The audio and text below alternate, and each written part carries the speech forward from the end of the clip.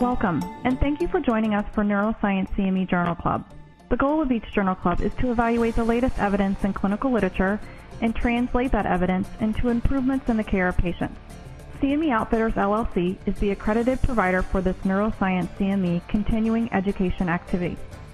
This educational activity is supported by an independent medical educational grant from Shire. This activity is titled Child ADHD, Exploring Complexities of Care, Part 2. Our guest host for today's activity is Dr. Robert L. Findling. Dr. Findling is the Rocco L. Motto, MD, Chair of Child and Adolescent Psychiatry at Case Western Reserve University School of Medicine and the Director of the Division of Child and Adolescent Psychiatry at University Hospital's Case Medical Center in Cleveland, Ohio.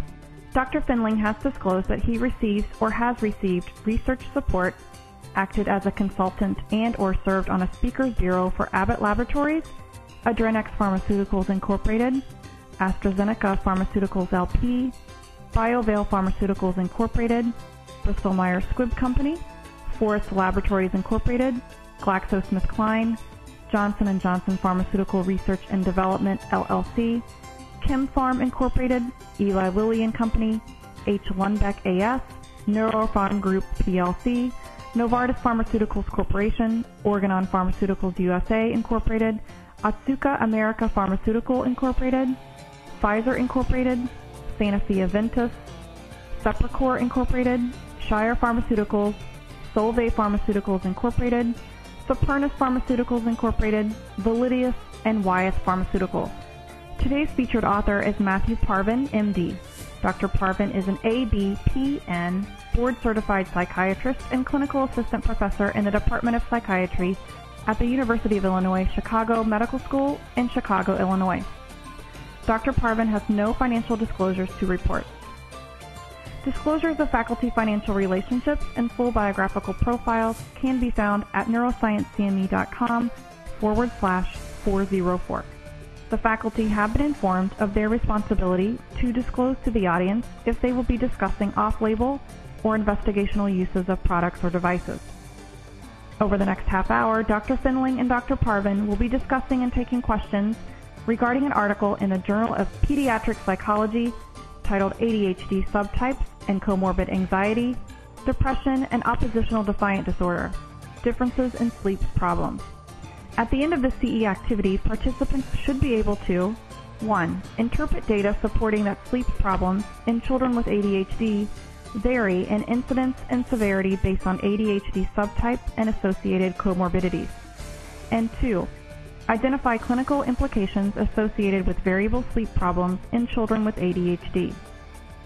To receive CE credit for this activity, you must complete the post-test and evaluation at neurosciencecme.com/test. Thanks again for joining us, and we hope you enjoy today's Journal Club. Hello, I'm Dr. Robert Findling. Welcome to our ADHD Journal Club. Today we have with us Matthew Parvin, who will be talking about a recently published paper on which he was an author. The title of the paper is ADHD Subtypes and Comorbid Anxiety, Depression, and Oppositional-Defiant Disorder, Differences in Sleep Problems. So welcome, Dr. Parvin. Why don't you tell us a little bit about the paper? Hi, Dr. Findling. Thank you very much for allowing me to be part of this CME activity. It's an honor to be able to work with you. I wanted to first thank Dr. Mays, who's the lead author in this, and I'm here in lieu of her, and the wonderful efforts of the team. One of the, I think the most important things we counter in child and adolescent psychiatry, or even actually any pediatrics associated clinics or specialties, is that you get kids coming in or adolescents with sleep problems. And what does that mean? I think that in psychiatry alone, when you see a child who comes in with difficulty with sleep, you can't just assume that it's just having a bad night, that child's having a bad night of sleep. You have to wonder, could there be something else going on? In this study specifically, we looked at attention deficit hyperactivity disorder with the combined type and inattentive type, and we looked at co-occurring disorders like depression, anxiety, oppositional-defiant disorder, as well as with associated with medication use or not, and seeing how this actually affected sleep in these patients. Okay, and so can you, I guess maybe the best place to suggest is that's what you were trying to do. How often are issues regarding sleep present, at least in your group of folks? Ultimately, what really made this an important question to you all? It happens very commonly in the clinics with patients with ADHD. And, parents complain that my child has hyperactivity and then that they have difficulty getting to sleep at night. What I get commonly is the question of sleep latency occurring. And, they think that it's just as a result of the ADHD that the kids not being able to go to sleep. And that seems to really be a problem for a lot of these folks, or is this just sort of a minor nuisance? Oh, no, I think it's a problem. I think it's more than just a nuisance. And then the question comes for the clinician a lot of times is the parents will come in and they'll tell us, well, it's the medications that are doing it. It's because of the medications that the child is having trouble sleeping. And it really becomes a clinical difficulty.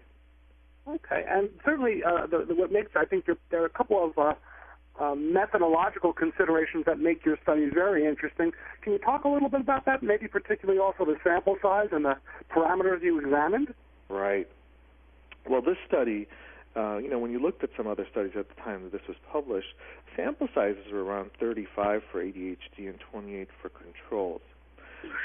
We actually had 681 children with ADHD at consecutive referrals to our child psychiatry clinic with normal intelligence who were diagnosed either with ADHD combined type or inattentive, and they were diagnosed by a PhD level psychologist using DSM-IV criteria. And the psychological test battery included a teacher-parent questionnaire and rating scales, specifically the pediatric behavior scale, a computerized continuous performance test for impulsivity, inattention, distractibility, referred to commonly as the Gordon, a parent-child interview, observations of the child during testing, and a review of the child's developmental history, school transcripts from kindergarten to the present, as well as prior evaluations. So it really looks like you got a lot of information. Absolutely. And the mean age, just to add, is for the ADHD samples around 9 years, but the range was around between 6 to 16. And with them having a mean IQ of around 106. And then with the control was very similar, again around 9 years, same range of 6 to 12, and mean IQ being actually 108, so quite similar. Now, where did you get your controls from? Are these unaffected controls, or were these other patients from your clinic? These were patients from the community, and we sent 135 kindergarten classes actually in the sample, and fifth grade students, and numbers around 7,312, which we sent out in terms of questionnaires, and we got about a 78.5% response rate. And then from this sample, we took the number we needed for the controls.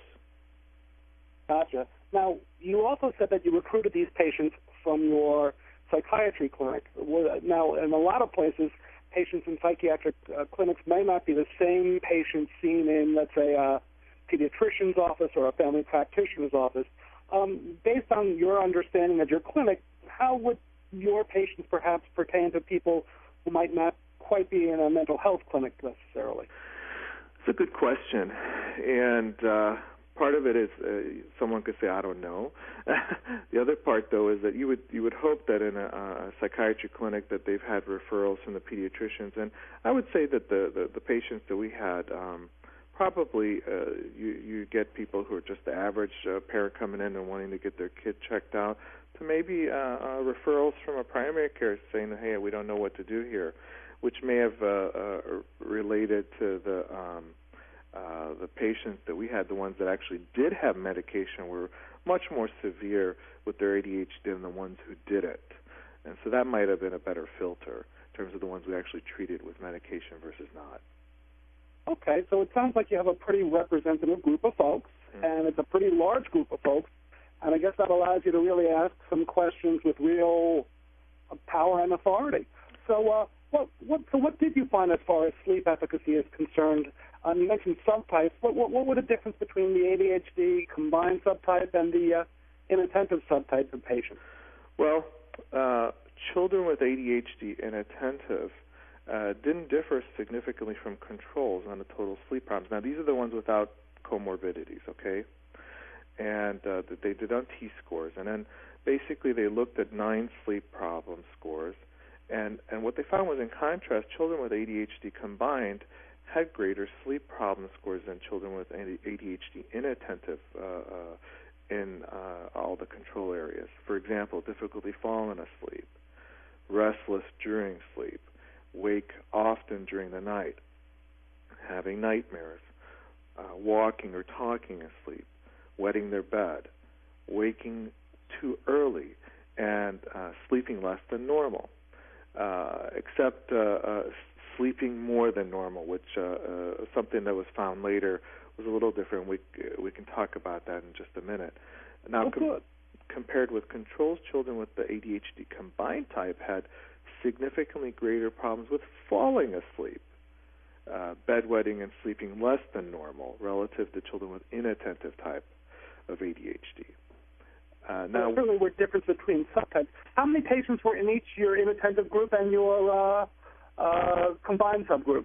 Well, when we look at the different subgroups, there was 271 children with ADHD combined alone, 144 for ADHD inattentive alone, 102 for ADHD combined with ODD, 79 for ADHD combined with anxiety and depression, 43 with ADHD combined and ODD with anxiety and depression, and 42 for ADHD inattentive with anxiety and depression.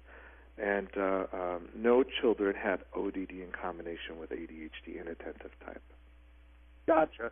So you have certainly large numbers, and you certainly found differences, at least in patients without comorbidities, between the ADHD subgroups. Correct. Tell me about the kids with comorbidities, because certainly comorbidities are very common in this condition. That's absolutely correct. Now, the children with anxiety or depression were combined into a single subgroup because of sleep problems, and the T-scores didn't differ significantly between them. And the total sleep problems were significantly greater in ADHD subgroups when anxiety and depression was present rather than when it was absent. The comparisons showed greater total sleep problems, difficulty falling asleep, restlessness during sleep, waking during the night, nightmares, walking or talking in sleep, or waking too early and sleeping less than normal in the subgroups with anxiety and depression than without. So, for example, ADHD inattentive with anxiety and depression had more sleep problems than ADHD inattentive alone. Now, in contrast, this was not the case for ODD, oppositional-defiant disorder. Children with the combined type and oppositional-defiant disorder didn't differ significantly from children with ADHD combined type without ODD and total sleep problems. Nor did children with ADHD combined type and anxiety and depression differ from children who had the same ADHD combined type with anxiety, depression, and ODD. This is unlike children with anxiety and depression. So it's kind of interesting in terms of that data. Absolutely. And, certainly one of the things that we oftentimes hear from families is about daytime sleepiness in these kids with ADHD. I presume you looked at that as well? Absolutely. Great question. With daytime sleepiness, it was interesting that it wasn't significantly correlated with sleeping less than normal. You'd think that, now wait a second, my child, adolescent, didn't sleep well at night, so they're going to have tiredness in the daytime. It was actually not that way. It was actually associated with sleeping more than normal. Children with it was really interesting. And children with ADHD inattentive type alone had greater daytime sleepiness than children with ADHD combined alone. And children with ADHD combined didn't differ from controls in daytime sleepiness, although the children with ADHD inattentive had fewer sleep problems than children with the combined type. the ADHD inattentive type experience greater daytime sleepiness than children with the combined type, suggesting maybe that there's some sort of neurophysiologic underarousal in the ADHD inattentive type. And there was a data review in the article that found that there was a sluggish cognitive tempo, slow processing speed, underarousal, and underactivity associated with ADHD inattentive type more often than with the combined type. Very interesting. And that might, and you were suggesting that maybe those are somehow related to each other. Yes, and I think this helps clinically for physicians or allied health or psychologists or therapists, anybody who's out there who sees kids like this, because you would think, oh gosh, the kid's having difficulty, they're sleeping at daytime, it must be that their hyperactivity is keeping them up overnight. No, this might be, hey, we're actually looking at somebody who has the inattentive type. And as you know, you've quoted yourself, a lot of times girls don't get reported. It's the boys that get reported because they got the externalizing symptoms. So sometimes if a teacher sees a girl who's quiet, might not be having externalizing symptoms, but seems to be dozing off a lot in the class, that might be a clue this young lady has ADHD. Gotcha. And you actually made a very interesting allusion in your last couple of comments that I want to follow up on, because certainly a lot of these youngsters receive medicine treatment, and certainly there are a lot of concerns about medicine treatment and its influence on sleep. Can you talk about that a little bit and what you found? Excellent. Our results suggest that sleep problems are primarily related to the ADHD severity and not medication. The 212 children on medication that had ADHD had significantly higher total sleep problem scores than the 469 that had ADHD that weren't treated. However, the children on a medication also had more severe ADHD symptoms than children who weren't on medication.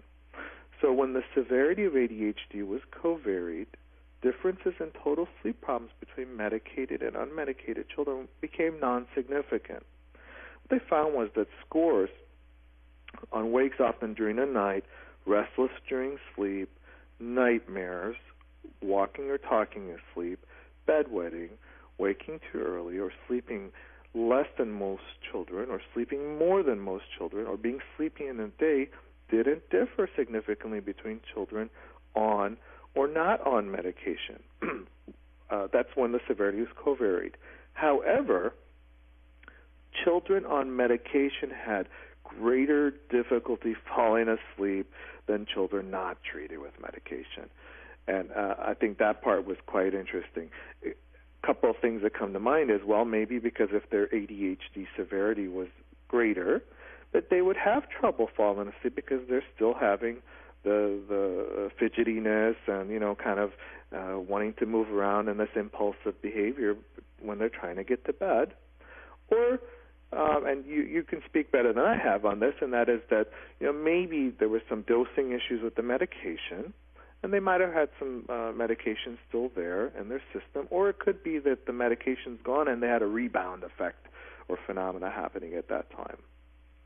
So there's a lot of different things coming into play, and I think that's absolutely the case, that not all sleep difficulties are medicine-related. It may actually be related to the condition of the youngster, but certainly transient difficulties with sleep are often seen, but most of them actually resolve with time when you get the dose right. So I think you're absolutely right. But it's helpful that you've provided some very thoughtful data, taking a lot of factors into consideration and not just focusing on the end product, which I think is really a key strength of this paper. It's clearly well informed by not only research methodology but clinical experience, which I think is what makes this paper so interesting. So knowing that we're running out of time, Dr. Parvin, how about you sort of summarize not only for the science, but really for us clinicians, what your take-home messages are if you have to talk to pediatricians, other prescribers, nurses, and the like, about what this paper really means to practitioners. Well, one thing I think it means for everybody, from the teacher in the classroom to the therapist to the pediatrician, pediatrician's office, to the family practitioner, to the subspecialist's office, what it tells us that greater ADHD severity is associated with greater sleep problems. Parent-reported sleep problems are associated with ADHD combined type, not ADHD inattentive. Also that ADHD combined type was worse off than inattentive without comorbidity. And also when you look at comorbidity of depression and anxiety, it worsens sleep problems for children. This is really important because a lot of times, again, we sort of get that they have sleep problems, yet I think the important part is to go to that next level of questioning and try to find out, is there depression and anxiety, which I think anxiety is a big thing that's missed with the care of children, as well as depression, and it's going to make outcomes worse for the ADHD and other factors in their lives. Now, ADHD inattentive had more daytime sleepiness. That's a really cool thing to kind of pick out from this article, and everyone can kind of key in on, especially you can think of teachers in the classroom, again, seeing a young girl who's sleepy. Hey, maybe she's got ADHD. The other thing is that daytime sleepiness is in children with ADHD combined type is equivalent to controls, even though they had less sleep and more sleep problems. Also, oppositional-defiant disorder and enuresis didn't seem to impact sleep that much. So bedwetting or having ODD didn't impact it so much. And then when you control for ADHD severity, medication didn't seem to be associated with problems with sleep in general, except maybe the bottom line, which is maybe them having a little bit more trouble or greater trouble falling asleep, but not, for example, restlessness, nightmares, walking or talking in sleep, enuresis, waking too early, and the other sleep problems we talked about. And finally, remember that children on medication, again, had more severe forms of ADHD. And as we talked about, the rebound phenomenon when they get off medications, or sometimes with medication dosing, or the illness alone in itself could have contributed to that effect we saw in the end. Well, Dr. Parvin, thank you so much for answering all of my questions. I think now it's time for us to open things up to our audience's questions. Thank you for answering mine. Looking forward to others' input as well. And at this time, if you would like to ask a question, please press star, then 1 on your touch-tone phone.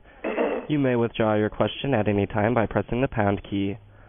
Once again, if you would like to ask a question, please press star and the number 1 on your touch-tone phone. And it looks like we'll take our first question from Trudy Hartman. Please go ahead. I wonder with daytime sleepiness, how often you suggest the child be worked up for sleep apnea, which I'm finding a lot in my patients. Is this for Dr. Findling? Or? No, this is for you, Dr. Parvin. Okay. Well, I think that's an excellent question. And, and Dr. Findling can also answer on this. I think he has definitely the expertise. I ask my families, and this is irrespective of body habitus, okay, thin or overweight, obese. I say, is your child snoring at night?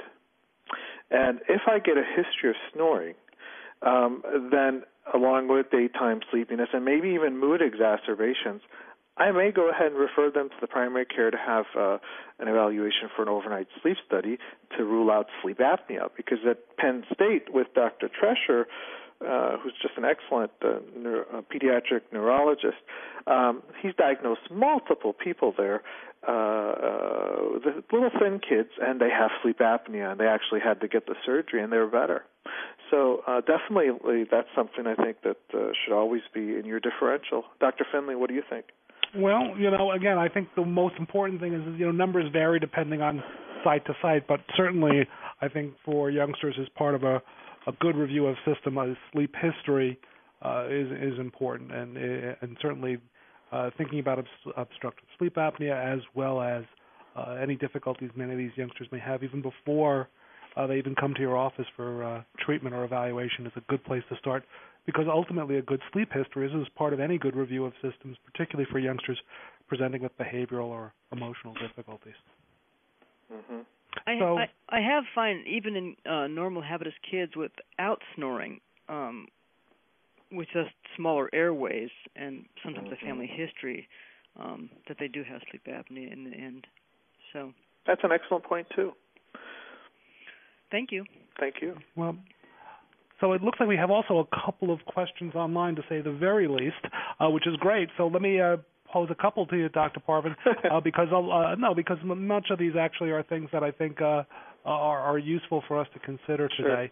Sure. So one of the things you certainly mentioned about was comorbidities in ADHD, and at least because many of the treatments affect sleep, I'm curious about, and people have asked questions about your approaches to ADHD, particularly with those with anxiety disorders, many of whom have sleep difficulties, or with tic disorders. Could you speak a little bit about that? Well, I think first part comes into having a really a thorough psychiatric evaluation. And in child and adolescent psychiatry, we're going through developmental history, birth history, and another important part of the psychiatric evaluation is the non-psychiatric medical history. And I think to really be a good psychiatrist or child psychiatrist or adult psychiatrist, you got to also understand the medical non-psychiatric problems. Make sure those aren't the cause. And I think you kind of basically highlighted that on the previous question. But I think, again, it's worth reiterating. And then you then have to come into, after you've done that, and if you're comfortable that there isn't any problem there, then you really, through your evaluation, and sometimes it can't be on the first visit. It may take multiple visits to get more peripheral history to find out what that actual diagnosis is. But you have to kind of rank them in terms of severity, or what is the most common thing that may kind of inclusively address what the problem is here. And when you're talking about anxiety, I think that gets missed a lot. And so like the SCARED, which is a children's anxiety scale that's free online from Pittsburgh. There's other rating scales you can use, and there's a parent-child form. And I have the families do that when I suspect that there's significant anxiety, or occasionally I'll just go ahead and do that anyway to see if I've missed that and make sure that's been included. Tic disorders, and that's a good question right there because, there are medications that can make tic disorders worse or better, and so you have to find out history of that as well. And sometimes they don't even notice it. The child will be in your office ticking left and right, and you're the first one to know that in their history. The other thing you have to make sure when you say tic disorders is to make sure that we're not dealing with a medication that's used to treat mood disorders or bipolar disorders causing it, which is acute dystonic reaction or extrapyramidal symptoms, and sometimes that can get confusing. So I think one is to do a good make sure that their medical history is checked, non-psychiatric. Second, make sure you're doing a thorough psychiatric evaluation. Third, there may be ongoing need for information to come in before you get to where you're at.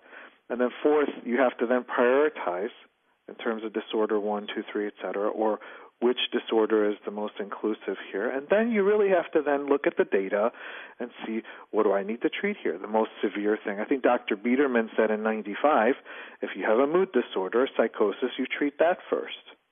And then the next level is you go ahead and treat the depression or anxiety, depending on which is the most severe at that point. And then you would default on the ADHD and treat that. And Dr. Finley, I don't know if you agree if that's still standard now or not. Well, I think ultimately there are a lot of different ways to approach things. Certainly, specifically for anxiety, since there's so many good non-pharmacological treatments, that's always a first place to begin. And then for tics, again, for a lot of youngsters, it's not necessarily substantially problematic, as you said. And once you go through a careful evaluation, it really becomes a discussion between the practitioner and the clinician, because so many kids with tics are benign tics or time limited, and you want to be really careful not to overreact and make matters worse. But let me shift gears a little bit for you, because one of the things that wasn't really mentioned in much detail, but certainly is a relationship to sleep, particularly with ADHD, was enuresis. And certainly one of the things that I'd want to pose to you and others have as well is about the concerns about enuresis and its influence on just sleep hygiene in general. Well, again, this study didn't find that it really impacted the sleep, which is interesting. But that doesn't mean, in my opinion, that it won't. But it was in this study that it didn't differ much from controls, and neither did oppositional-defiant disorder.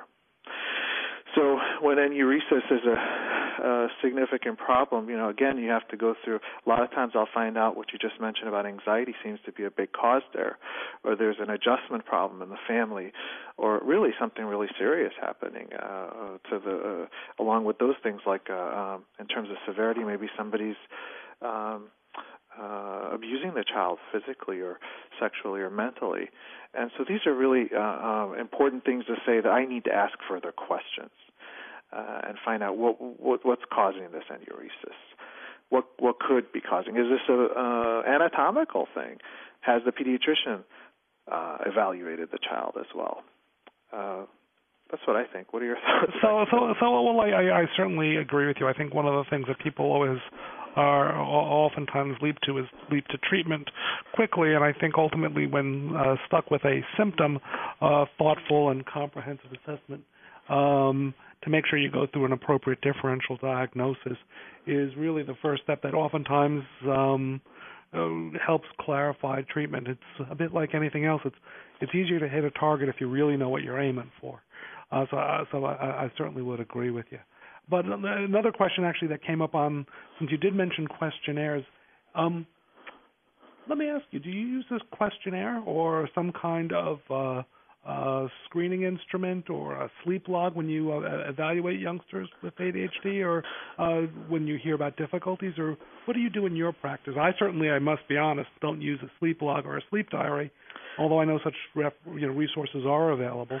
What do you do? I don't use a sleep log, but then and I do ask them those questions directly, actually, and try to elicit the history from the family or the patient themselves if they're able to give it, depending on their age and their ability to kind of give history. Some of the scales out there kind of incorporate some sleep questions, and there are sleep questionnaires that are out there that are free and you can use. But I think a lot of times it becomes a clinical question, and I have to agree with you.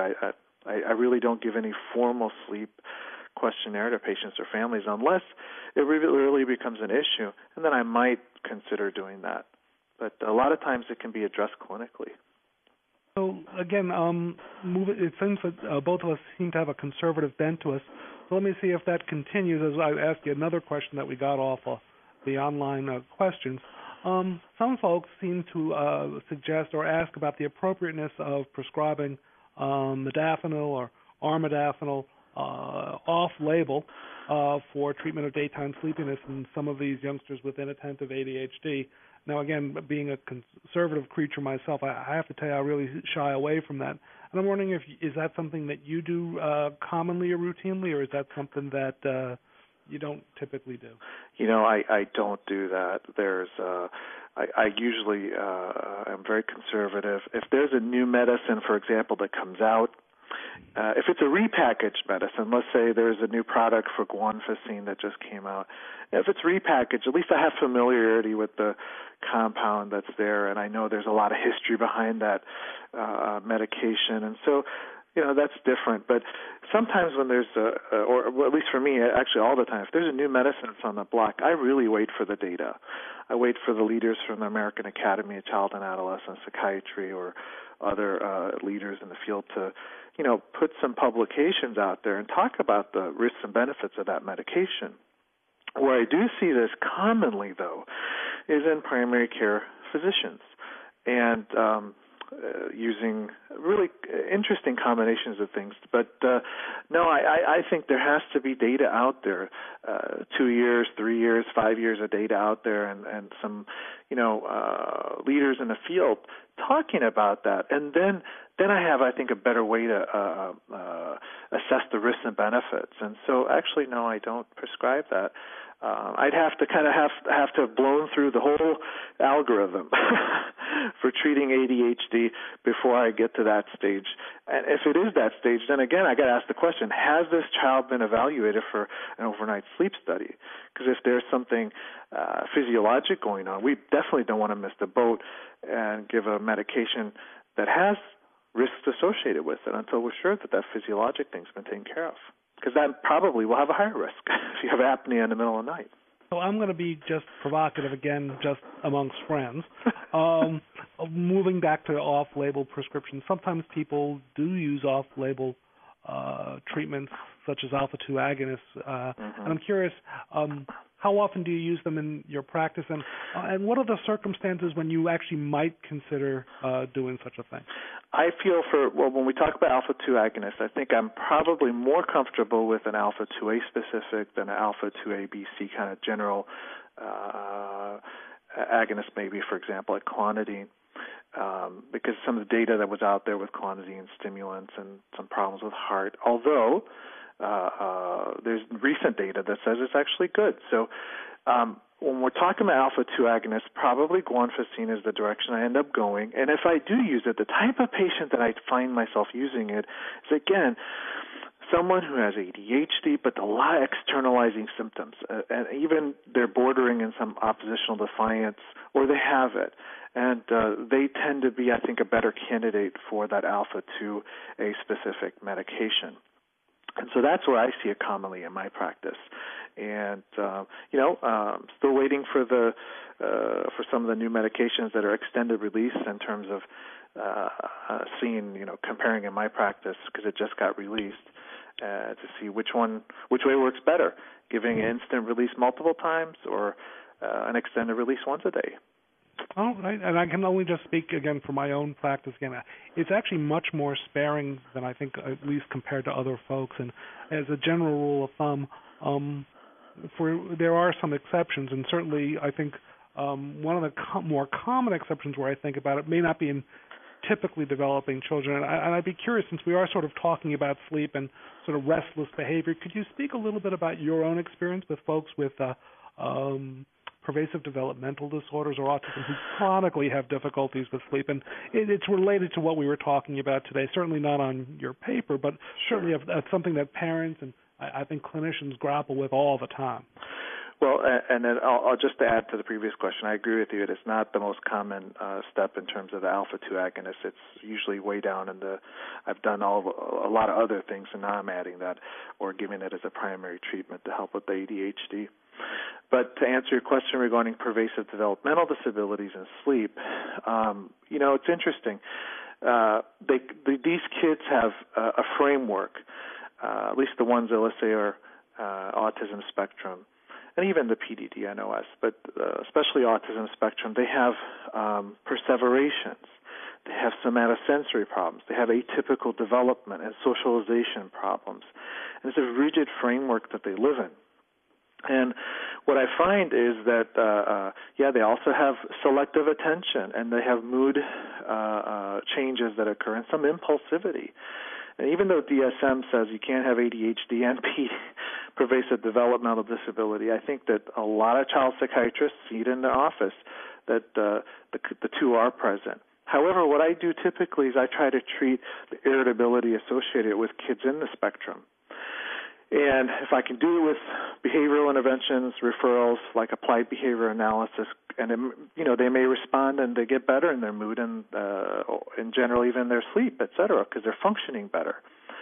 But that's not accessible to a lot of people, and sometimes people come in and they got really tough stories and they need some help pharmacologically. And I do go with risperidone or, depending on their clinical history, and sometimes aripiprazole.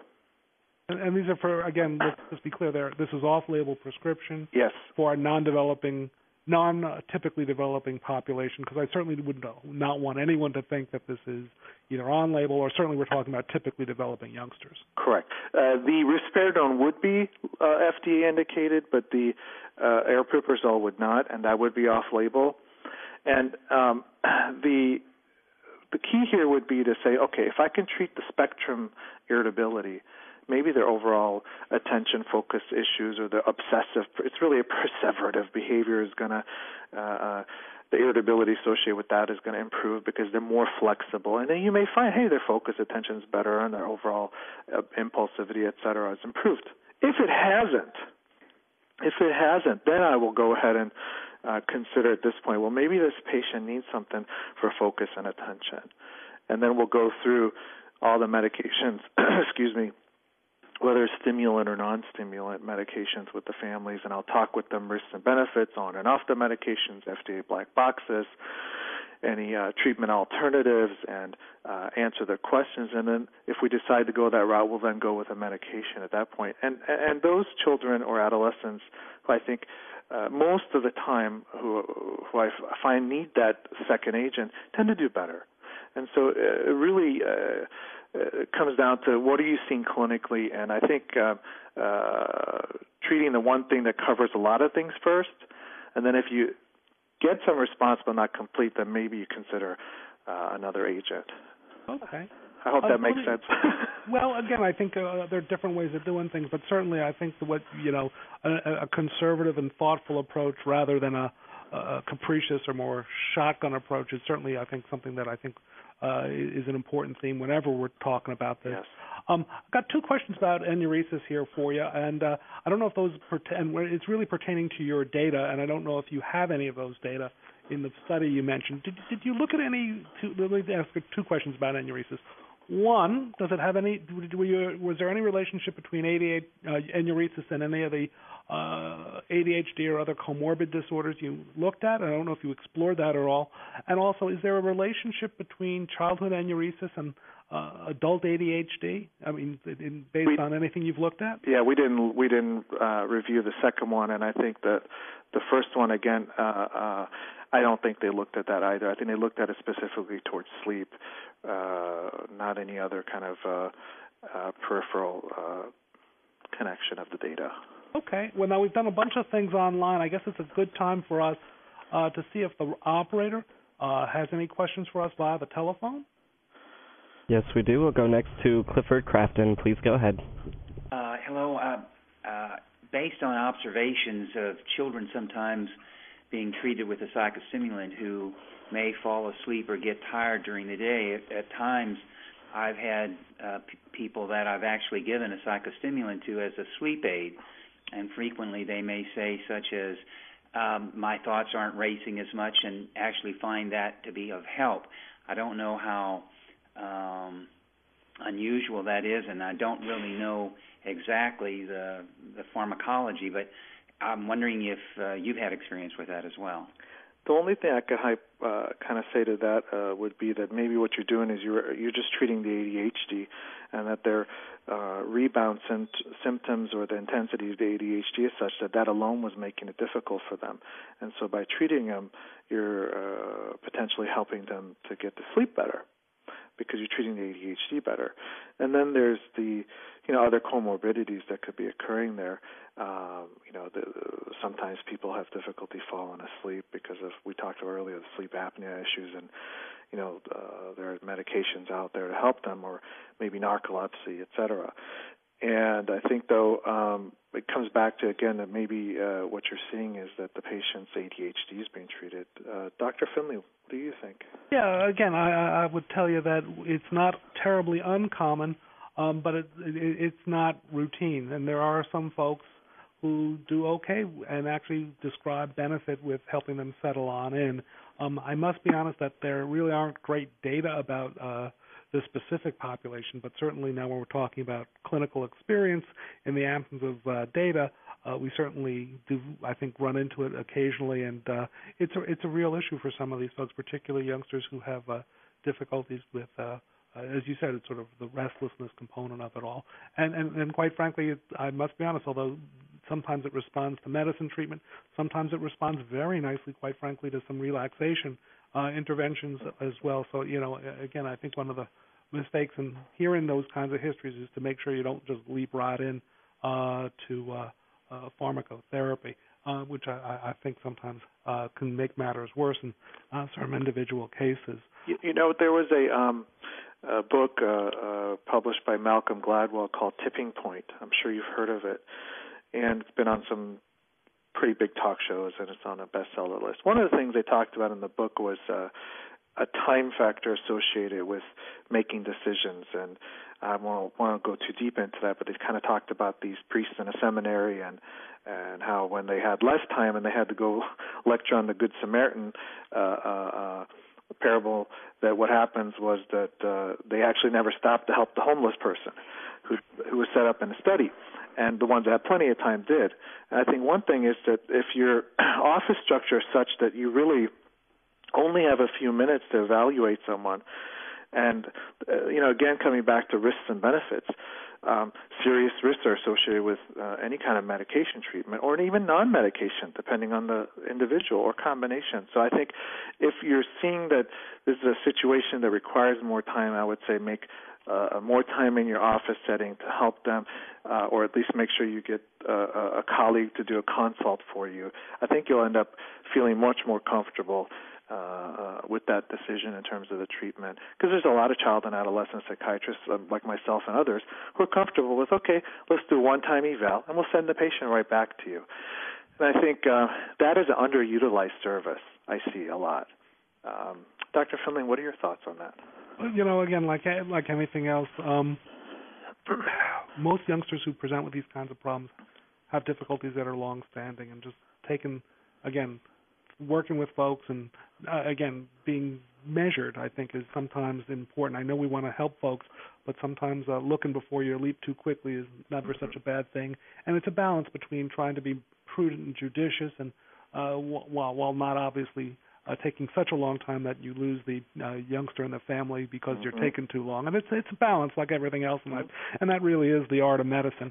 Now, what I do want to know is a couple things, is that as a general rule of thumb, we can't talk about sleep and ADHD or sleep in general without talking about melatonin. So do you want to mention how often melatonin comes into play in your practice? And because we hear a lot about it from parents and folks, and there's not a great deal of data, so I was wondering what you were thinking. Well, and again, just to be very clear with folks, melatonin is not FDA approved for sleep difficulties in children, and certainly off-label. Right, and I think the melatonin you're referring to, if I'm correct, is like usually the over-the-counter stuff you get at the local pharmacy, and not, let's say, there's one FDA-approved one for adults, and right? Oh, yeah. Yeah, exactly. These are people who either will ask about it or actually have their youngster on it when they come into your practice and say, this is a good idea, isn't it? Which you get a lot of. Again, back again to making sure you've done your evaluation properly. Make sure you rule out the medical, non-psychiatric problems first, and then look at the co-occurring disorders, and then see how the treatment is going on that, and if how you can treat that person, with the minimal risk and greatest benefit. Now, when they ask about melatonin, actually there was an article that just came out in the February 2009 edition of the American Academy, a Child and Adolescent Psychiatry's journal. We refer to it, because it's such a long title, I think commonly the Orange Journal, right? Yep. and they reviewed a lot of data there about sleep. I mean, the article was specifically about sleep. And, they talked about melatonin. They talked about other agents as well, including, diphenhydramine, which is Benadryl, over-the-counter, and then prescribed medications. And I think with respect to the melatonin, I do see response to it. And usually starting at low doses, go like a 0.5 milligram, and then work your way slowly up. And then I think the article there said 3 to 5 was the range that they had set in terms of the melatonin doses. But I've had patients come in with their families at some outrageously high dose, we give them 20 milligrams or something like that. And I'm like, whoa. We really need to look at what's going on here. And I've seen benefits from melatonin, to be honest with you, especially with children who have ADHD. And even kids who have mood disorders, I've seen some benefit with it as well. But I think, again, it comes into where, have you done the evaluation? Have you looked at everything comprehensively? Have you done the concerted things, relaxation, feedback? A lot of times what happens in females, their core body temperature is about a degree less than males. So having, someone take a warm bath or shower before bed. If the room's too hot, make it cooler. If it's too cold, make it a little bit warmer with extra blankets. Is there distracting music or TV or other sounds in the house that are making the child or adolescent have difficulty going to sleep? If you've done your sleep hygiene work, it's not a bad thing to try. But again, it's off-label. All right, and because we're running out of time, there's one other question I want to specifically go back to your study and just wonder aloud with you. Sure. And it's a question from online, which is, are there any papers that you are aware of that either you've replicated by the work you've done on this part of this paper, or actually you've refuted by the results that you found in your study? And putting it within context of the literature, I think would be, a good place for us to close off in the next minute or so. There was an article that just came out recently. I just can't recall it at this moment, that I think they were, again, focusing on sleep and ADHD. You might know better than me, but I think it was in the Orange Journal as well. Unfortunately, I can't recall that right now. So what I can do is, if it's okay, I can defer this to the team, and that we can get back with you on an answer to that. And we can put that on the website, I guess, where the CME program is going to be offered, because that is a good question. Okay, so certainly they can do that. And so I guess the only other thing to, again, ask about, or at least is when you're working with folks and you've got these data, is there any really closing clinical pearls that you'd like to share with us before we round things up? Because we've only got about a minute or so left. I think one of the most important things is make sure there isn't a non-medical psychiatric thing going on. Make sure that, they've been properly evaluated, and make sure that the question of sleep is asked, because a lot of times it's just kind of a surface. So do you have sleep problems? You need to say, do you have delayed sleep? Is it excessive sleep? Is it reduced sleep? Is it restless sleep? And then try to correlate that, I think, with what's going on clinically. And I think if you ask about sleep, it's one of those things that is not only a pearl, it's gold, it's platinum, it's something that can get you a lot in psychiatry, because from there you can find out a lot of things, I think. That's great. So it looks like you've done, of course, a lot of good work, and I want to, first of all, thank you for joining us, as well as thanking you for the contribution to the medical literature with a real nice study that you were part of a big team on now. So let me again let my audience know that I'd like to thank Dr. Parvin for joining me today. And I certainly want to especially thank him for helping us translate this latest evidence into improvements for our practice. And I certainly want to thank you, our audience, for joining us. And if you weren't able to get your questions answered, please send an email to questions@cmeoutfitters.com by November 30th. And Dr. Parvin will answer questions online and post responsive. And I also want to just again thank Dr. Mays and the rest of the team at Penn State. She's an awesome researcher, and she was the principal investigator for this. And again, it was wonderful to be part of this study. And again, thank you, Dr. Findling, for the opportunity to be here in CME Outfitters. Oh, thank you. And again, I'd like to thank everyone then, I guess, and hope you're able to incorporate everything we talked about today for our audience into our practice to help us take better care of our patients. Thanks, everybody. Thank you.